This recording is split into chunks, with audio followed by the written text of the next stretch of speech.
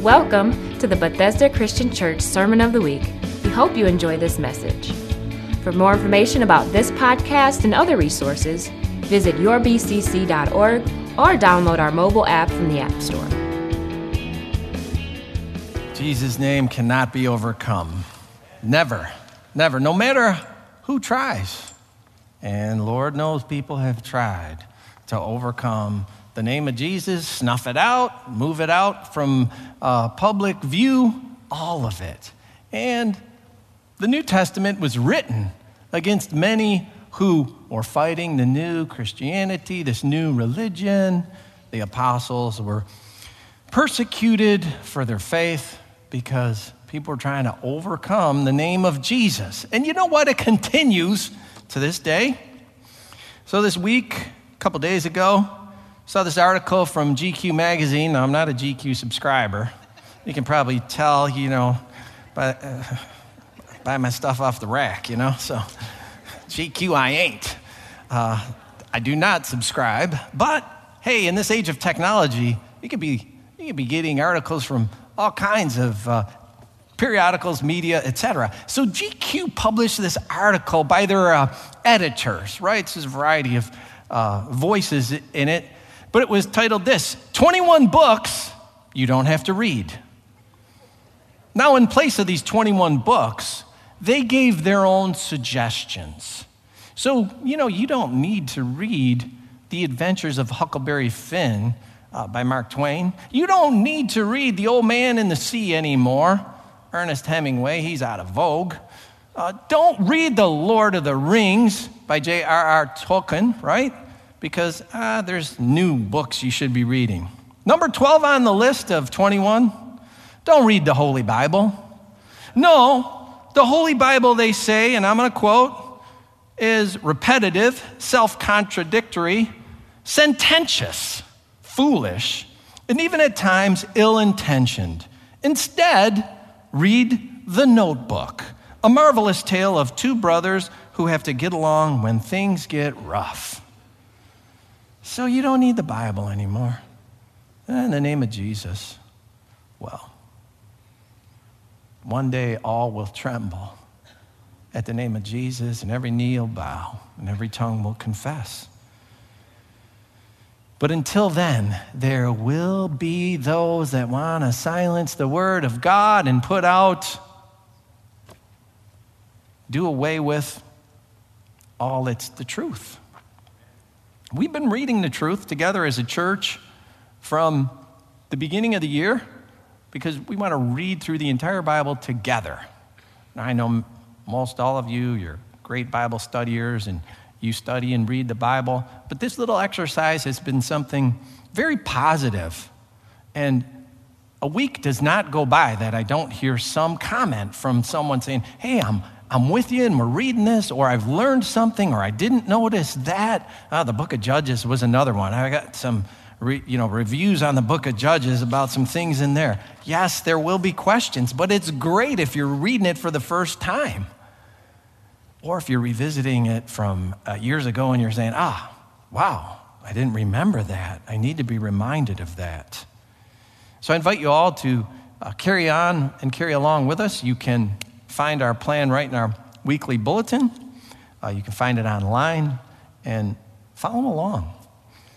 And what I've been doing is trying to preach from what we've read the previous week. So it's fresh in your mind. You've reviewed it. You've visited it. God's working on your heart in it. We have been reading through the Old Testament. We've made it through the book of Judges. We've started 1 Samuel, read a good number of the Psalms in the Old Testament and the New Testament. We've read some of the Gospels, the letters. We've almost finished the book of Romans. 15 chapters in the book of Romans. And we've talked about a thread of peace that's in the book of Romans. Early on, and a couple weeks ago, I talked about peace with God, that by salvation, we have peace with God. No more warring against God. No more sin that keeps us separated. Because of Jesus Christ, we can have peace with God. Last week, I talked to you a bit about peace of mind by the Spirit, by the Holy Spirit. And that's another theme that Paul reiterates through this book of Romans is the Holy Spirit. This morning, I'm going to continue in the book of Romans and get near the end. If you were at our Thursday service, you're going to get a bit of a review, a little bit of a review. And if you weren't, I want to tell you a little bit about this letter to the Romans. Some say that this book completely, more than any other letter in the New Testament, more than any other portion of Scripture, it depicts for us the general and the specific, I'll say. General theology or doctrines, and then specific life application, how to put it into practice. So what do I mean by this in terms of general? Well, I think of it as akin to a textbook. The first part of this letter, the first 11 chapters, to me, they're kind of like a textbook. It's full of information. It's full of great insight on whatever the topic that's being discussed, but it's a little light on application. So I think back to some of my math classes. And early on, I remember my first calculus class, and I thought, oh my goodness, what is all this about? I'm being confronted with things called limits and derivatives and integrals. And what is this? What do I need the limit of, f of x is n goes from 1 to infinity? And why infinity? And it was rules, and it was just, ways to do it. But when I got to other courses where I could see the application, I'm in a dynamics class or kinematics of machines, and I have to use this and I say, oh, wow, all right, now, okay, so these gears are spinning, and I got to figure this out. And I use this that I had already learned, this information, and now I can apply it, and light bulbs would go on. Oh, wow, no, all right, now I see what this derivative thing is all about. I can use it in some practical way. And to me, this is sort of the structure of the book of Romans. It has this informational section, but then it moves into, hey, here's how you apply this. I'm not just going to leave you hanging there with this information. And that happens at the start of chapter 12, where Paul begins this practical section. I've called it Paul's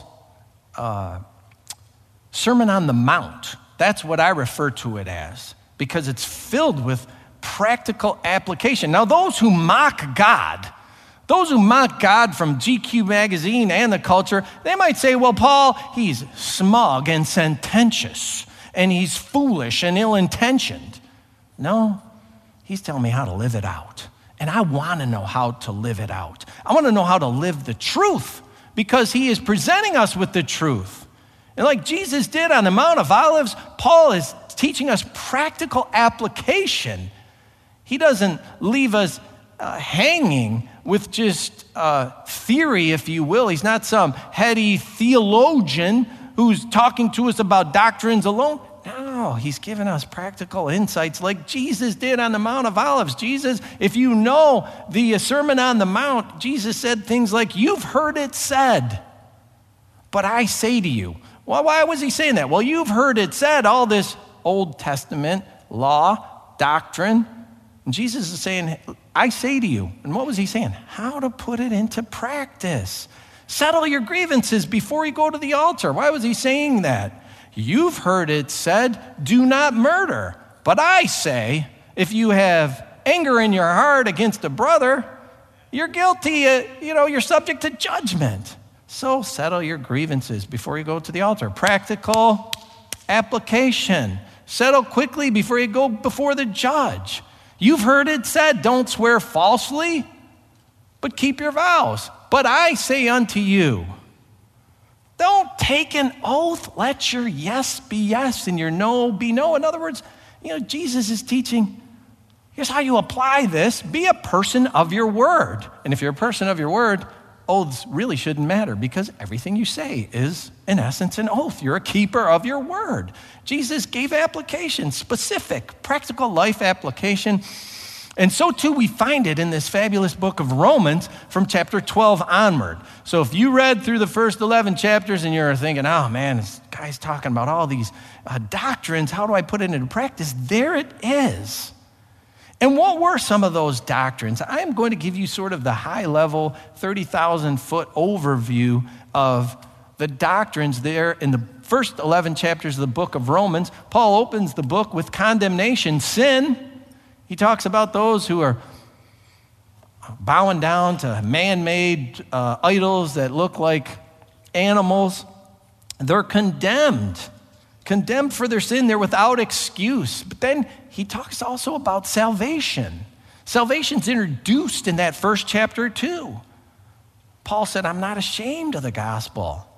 It's the power of God for salvation to everyone who believes, to the Jew first and then to the Greek or the Gentile.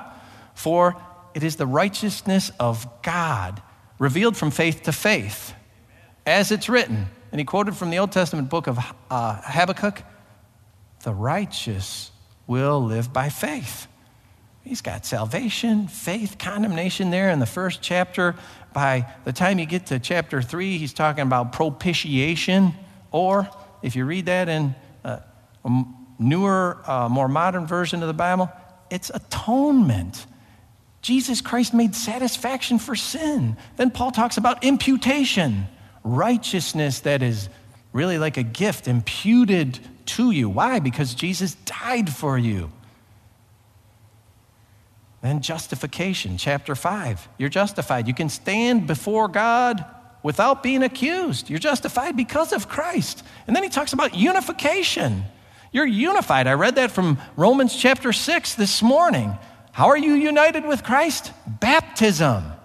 You're united with him. So these are some pretty big theological concepts to roll with in your head. He moves to chapter 7. He says, you're united with Christ like a marriage. Chapter 7 opens with the example of a marriage. And Paul says, like one spouse to another, you like Jesus. Be united like that. Then chapter 8, life through the Spirit. Talks about glorification, preservation, supplication. Supplication, that's prayer. And, he writes, the Holy Spirit can pray through us and in us, and that's amazing. And of course, there's more. God's sovereignty, chapters 9 to 11. Divine election. Oh, mercy. You want to talk about divine election? That's a long topic. There's been textbooks written about that I could fill a library with, as well as all these other topics that he had in the first 11 chapters. But then chapter 12 begins, and it's practical Christian life. He begins chapter 12 with, hey, don't be conformed to the world, but be transformed. Now, how are you going to be transformed? The great thing is, he does not leave you hanging. You want to know how to be transformed? Read chapter 12, chapter 13, chapter 14, chapter 15. Just read it, because now Paul's on this. He's on this like Sermon on the Mount, one after another. How do you do this? This is how you do this. He gives us short, practical insights on how to live as a Christian. In chapter 12, he says, use your gifts to bless the body. Let your love be sincere. Be devoted to one another. This is how-to stuff. This is the way that you live. Be joyful in hope, patient in affliction, faithful in prayer. Hey, again, there's some great how-to. How do you apply some of this that he has just laid out? Practice hospitality. Bless those who persecute you, near the middle of chapter 12. Sounds a lot like Jesus on the sermon in the Sermon on the Mount. Live in harmony with others. Love and care for your enemies. Now, those are hard things, but he's given us the how. Overcome evil with good.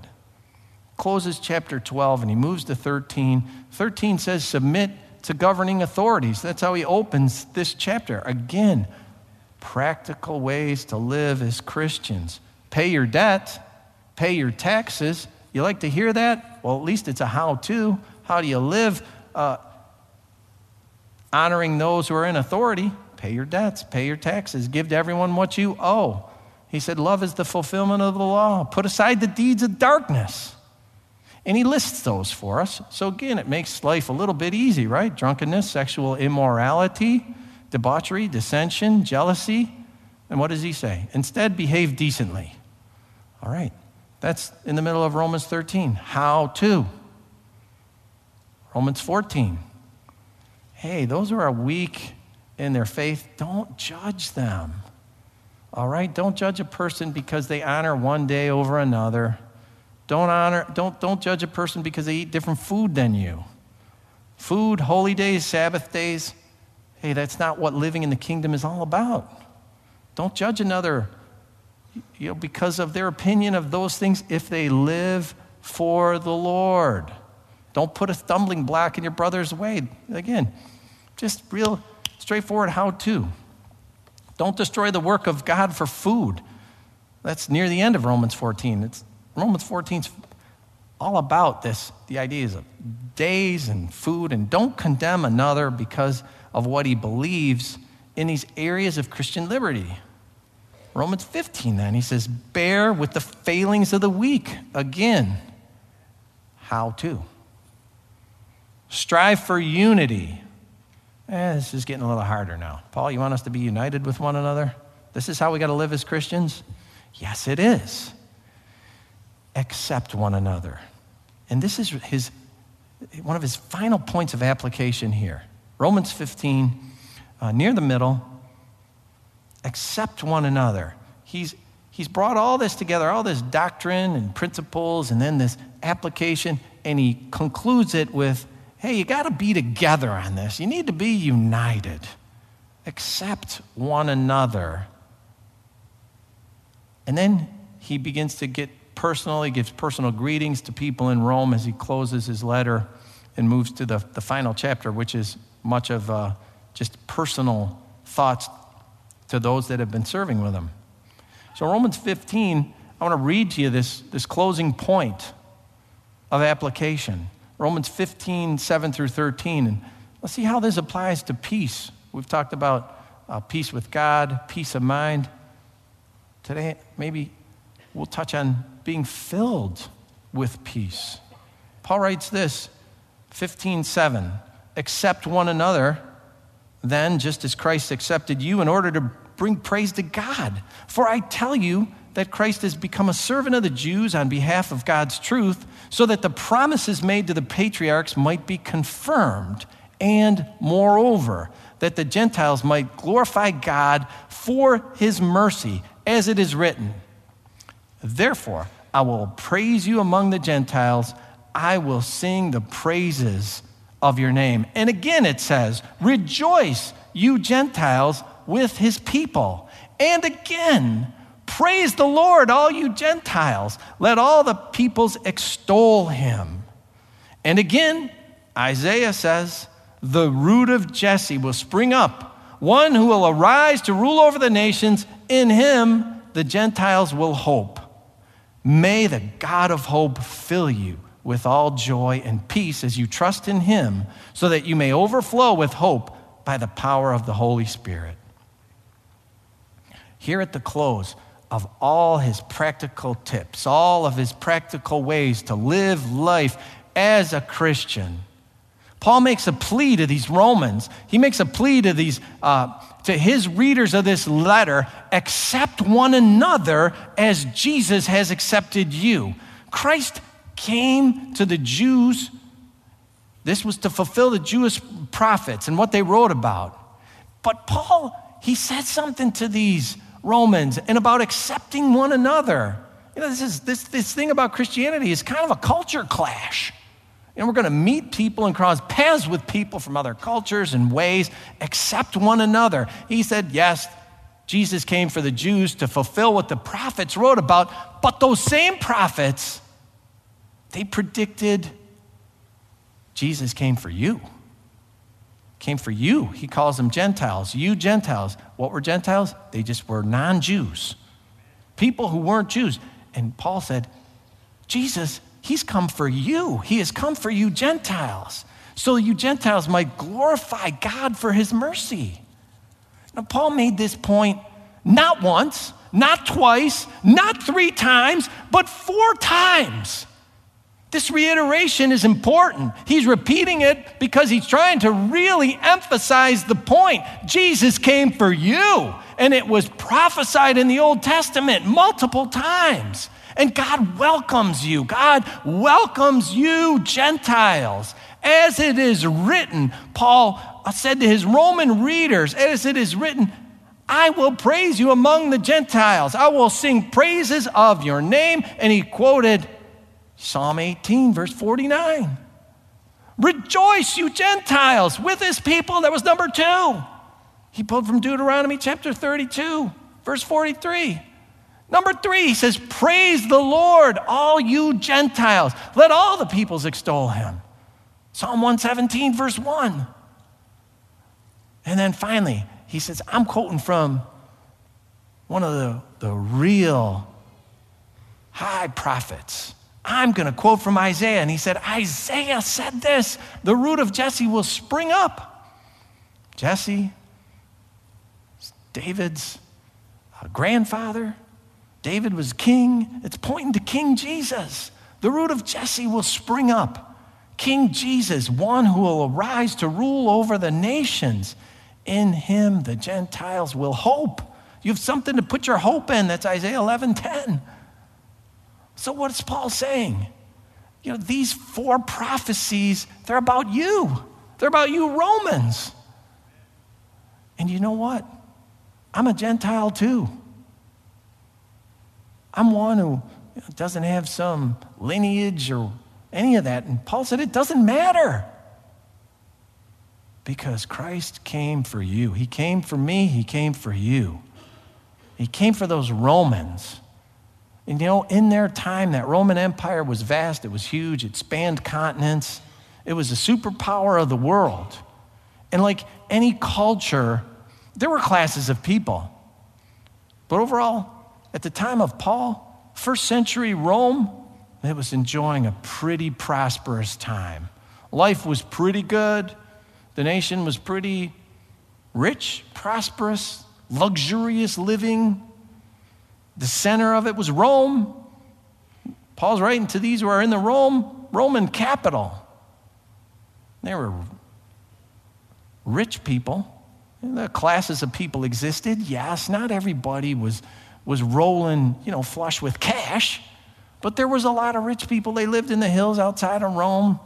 And then there were certainly poor people living in the slums, and there were many in between. And that sounds pretty familiar to me. It kind of sounds like 21st century North America. They had entertainment and things to just lull the masses. Their entertainment was a little bit different. Gladiators who fought to the death. Hundreds of thousands people to go to Colosseum to watch people fight to the death. They had Roman chariot races. Those are pretty dangerous. The little chariots could crash and people would get trampled to death. And of course then they had their religion. And what about the religion?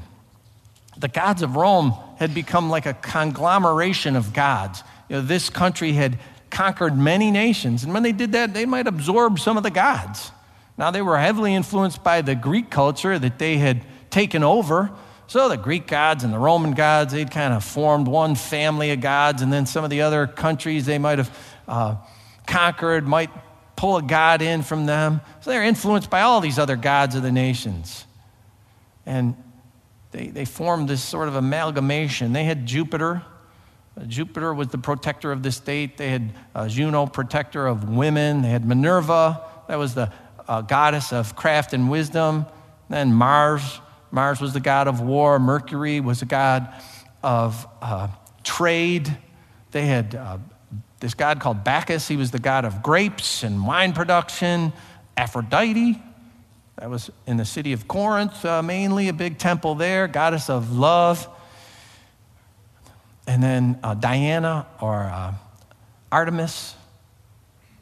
In Ephesus, there was a big temple to that god, goddess of the hunt and childbirth and fertility. And that's just a few. That's just a few of this sort of pantheistic view. They had so many gods, and their worship involved observance of rituals, religious rituals, where they would sacrifice, and each god had an image. It was a statue of stone, or it was a bronze relief of some form, and they would have altars and temples, and it would pray and sacrifice, and their worship was like a deal.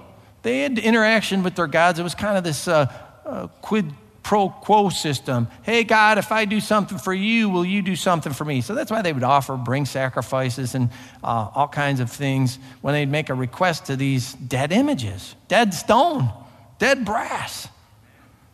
It's always trying to sweeten the deal with a better offering so that their God would do something for them. It was crazy. It was a crazy world. And it is a crazy world. It's not too much different than today, although just different gods. And what did these Romans know?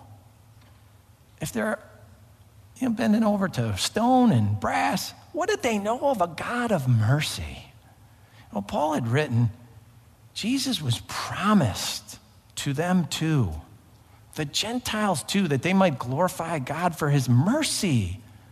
Now, it's no wonder that the apostle spent such a large portion of his letter telling his Roman readers about doctrines, because these are people coming out of all this, chaos of religion and gods. And he's saying, hey, this God, I'm telling you about Jesus. He brings salvation from sin that you'll be condemned for if you don't come to his salvation. And there's sanctification and justification, atonement, unification. You can be united with this God. And he'll put his spirit within you. And you can live by his spirit. Now, could they ever be united with a piece of stone that way? No, of course not. They could never be united with their gods like this. Their gods were not merciful. Their gods could not atone for sin because they were dead. They're dead images. Paul spent 2/3 of his letter explaining these principles and doctrines. And then he said, here, let me tell you how to live it out. And he concludes with 1, 2, 3, 4 times telling them, this God of mercy who came to earth in the form of Jesus Christ and gave his spirit, he was promised for you. That's something that he wanted to sink in. And from the scriptures, Paul's showing it's the divine will of God to unite people of every race and tongue, and all under the head of Jesus. And he quotes this prophecy of Isaiah, in him the Gentiles will hope. And then Paul prays. Now, that last line, that last verse I read, 13, it's a prayer. And this was his prayer. May the God of hope fill you with all joy and peace as you trust in him, so that you may overflow by the power of the Holy Spirit. We read Psalm 23 this week. May your cup overflow. Paul's praying, may you overflow with hope by the power of the Holy Spirit. What was Paul praying? That they trust. He had this prayer. I pray, may God fill you with all joy and peace as you trust him. What did he want them to trust? What did he want them to believe? Believe Jesus was promised for you. Believe it. The world's crazy. The culture is rich and prosperous, but it's violent. Their culture was led by a deviant named Nero. And he was sadistic and cruel. He thought nothing of killing his wife. He thought nothing of killing his own mother. Why? Because they stood in his way. They killed many others, senators and all kinds of people. It was a violent culture, though it was rich and prosperous. So at the opening of his letter, he says, the righteous will live by faith, not by luxuries, prosperity, or violence. Paul told them of a living God, one who was resurrected from the dead, one that could atone for their sin, one who could declare, you are justified, you're sanctified, and I will be united with you, and I'll put my spirit in you. Believe in that God. This is Paul's prayer. Believe in that God. Trust that God in this crazy, chaotic world. And it can bring something. It can result in joy and peace and hope. That's God's merciful purpose, which Paul reiterated in quadruplicate. He wanted them to realize this. God's merciful purpose is that you would be united with Christ.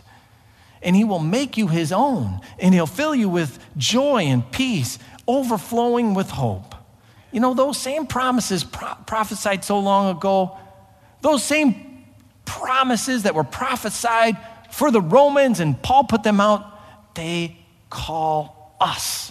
As much as they call those Romans, they call us to be into the body of Christ. He has called us to put aside the gods of this world.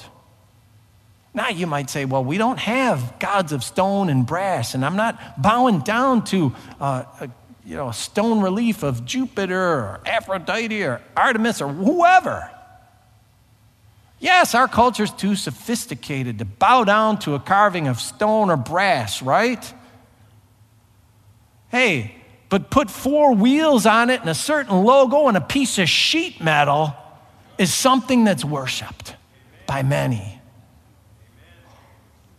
And what else are some of the gods of this time? Technology is a huge draw. We have screens that are they fit in our pocket. They fit in our pocket. They're filled with all kinds of stuff. They can go from my pocket to an entire wall. And there's a strong pull that can come from this. Hey, it's pulled me. And these things can be an addiction. We can look to them for too much, whether it be on the computer, whether it be on a monitor, wherever. And it can become a big time sink. And it can become something that we worship to the demise of even family. And then there's other things like sports and entertainment, where celebrities are worshiped. And in this culture too, food, it rules some people. Paul wrote the entire chapter of Romans 14 almost entirely talking about how do you deal with this? The kingdom of God is not food or drink, he wrote, but it's righteousness, peace, and joy in the Holy Spirit. Money and pleasure. Here's a couple more. And they kind of embody all of it, don't they? Many have sacrificed themselves at the altars of money and at the altars of lust to the loss of family because they're worshiping that. Paul wrote a letter to a very similar culture than the one we are living in right now. And he wrote to a people that had turned from that culture. And I trust most all of you in this room this morning, you say, I've turned from that culture. And I believe in Jesus Christ as my Lord and Savior. Yet the apostle was writing a letter to people who had turned from the culture and they'd turned to Christ. But the apostle knew the draw, the pull, the temptation of that culture to pull them away from Jesus. In the culture we live in, it can pull us back too. So he prayed, may the God of hope fill you with all joy and peace as you trust him, so that you may overflow in hope. And I want you to notice how he concluded his prayer. He concluded his prayer with this: I pray you overflow with hope by the power of the Holy Spirit. Yeah, this is a point Paul made in chapter 7. We can't do it our own. We can't do it ourselves. In the flesh, we're going to fail, but we can do it by the Spirit. He reiterated again in chapter 14. And now here in 15, his prayer, may God fill you with joy and peace by his Spirit. Now I know most of you claim Jesus, but are you being pulled by the culture? It pulls hard. It can tempt and it can draw and it can turn us away from where we should be pointed. And he was living in that kind of culture, and he was dealing with it. So many gods and so many idols. And just because we don't have stone and brass, don't think for a minute those gods and idols aren't pulling even on the likes of us. You know, do you hear what the culture says about God's word? It's repetitive, it's self-contradictory, it's sententious, it's foolish, and even at times ill-intentioned. You know, when we hear something like that, sometimes then we begin to doubt. Well, yeah, the word of God is repetitive. Yeah, maybe there are contradictions in it. Oh, yeah, that was kind of smug and sententious. Don't believe it. Don't get pulled by that. Don't begin to doubt. And if you need the power of the Holy Spirit, ask for it. Ask for the Spirit of the living God that lives in you to keep you strong to this faith. You know, if the gods of the culture caused you to lose your joy, we chase after money. We have an affair at work, lust takes over. Oh, it's going to bring us joy, right? It brings pain and suffering and misery and loss. There is no joy in that at all. But the culture presents it as joy. They present it as life. They present it as beautiful. I read about this cheerleader who she mentioned she was a virgin, cheerleading for one of the NFL teams. She was ridiculed. What? That's not normal. Oh, you need to be normal. Yeah, normal, right. Go out, yeah. Enjoy the lust of the flesh. It's going to bring you pain, heartache, and destruction. No joy at all. You know, the gods of this culture will cause that. It's chaotic, and the culture presses out our peace. May God fill you with joy and peace by his Spirit. Does anyone in here need a touch of the joy of the Spirit this morning? Because I know what? I do.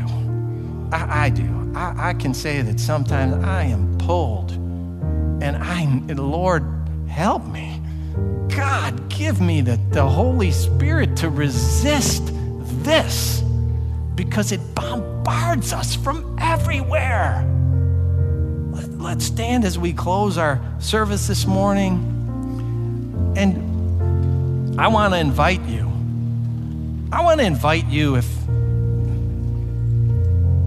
If this culture has pulled on you in some way, shape, or form,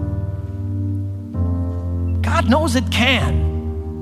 And what did I preach to you last week? There's no condemnation for them in Christ Jesus. You know what? First of all, temptation is not a sin. I can feel the temptation and the pull, but I got to ask the Holy Spirit of Almighty God living in me to give me the power and the strength to resist that. And I know sometimes it's tough to resist. If you need some of that today, if you want just a touch of the Spirit of the living God, don't leave. These altars are open for you to come down and to just receive from Almighty God. And I say they're open right now. And we have workers here who will pray with you if you need that prayer. So let's take a minute. I'm going to pray, and if you want to step out of your aisle, come on. God will meet you. Because, hey, if we're honest, we're getting pulled. We're getting pulled. School, work, neighborhood, wherever. And if you feel it tough, to hold up, God can help us. May the God of hope fill you with joy and peace by the power of his Spirit. Heavenly Father, in the name of Jesus, God, as we bring our service to a close, and we just ask, God, your holy presence to fall upon us. Lord, if there's any in this sanctuary, even any now, who might even come and step out in humility to say, I need help. We all need help, God. We all need help. We all need strength. We all need your power. God, may the prayer of Paul, the apostle, God, may it live through to this sanctuary today. May it live through. May the God of hope fill us with joy and peace by his Spirit, that we can resist the culture and believe Jesus came for us. He was promised for us. Oh, God, may we receive that this morning. Holy Spirit, do a great work. Do a great work as you touch and anoint hearts this morning. Bless them. Keep them. Oh, God, put your hand upon them, and we thank you. Thank you for your holy presence in our service this morning, and help us all to leave with the joy and the peace of the Spirit if it's been lacking, and resist the draw of the world. Thank you, God. Thank you. We'll look forward to your great and many blessings. In Jesus' name, amen.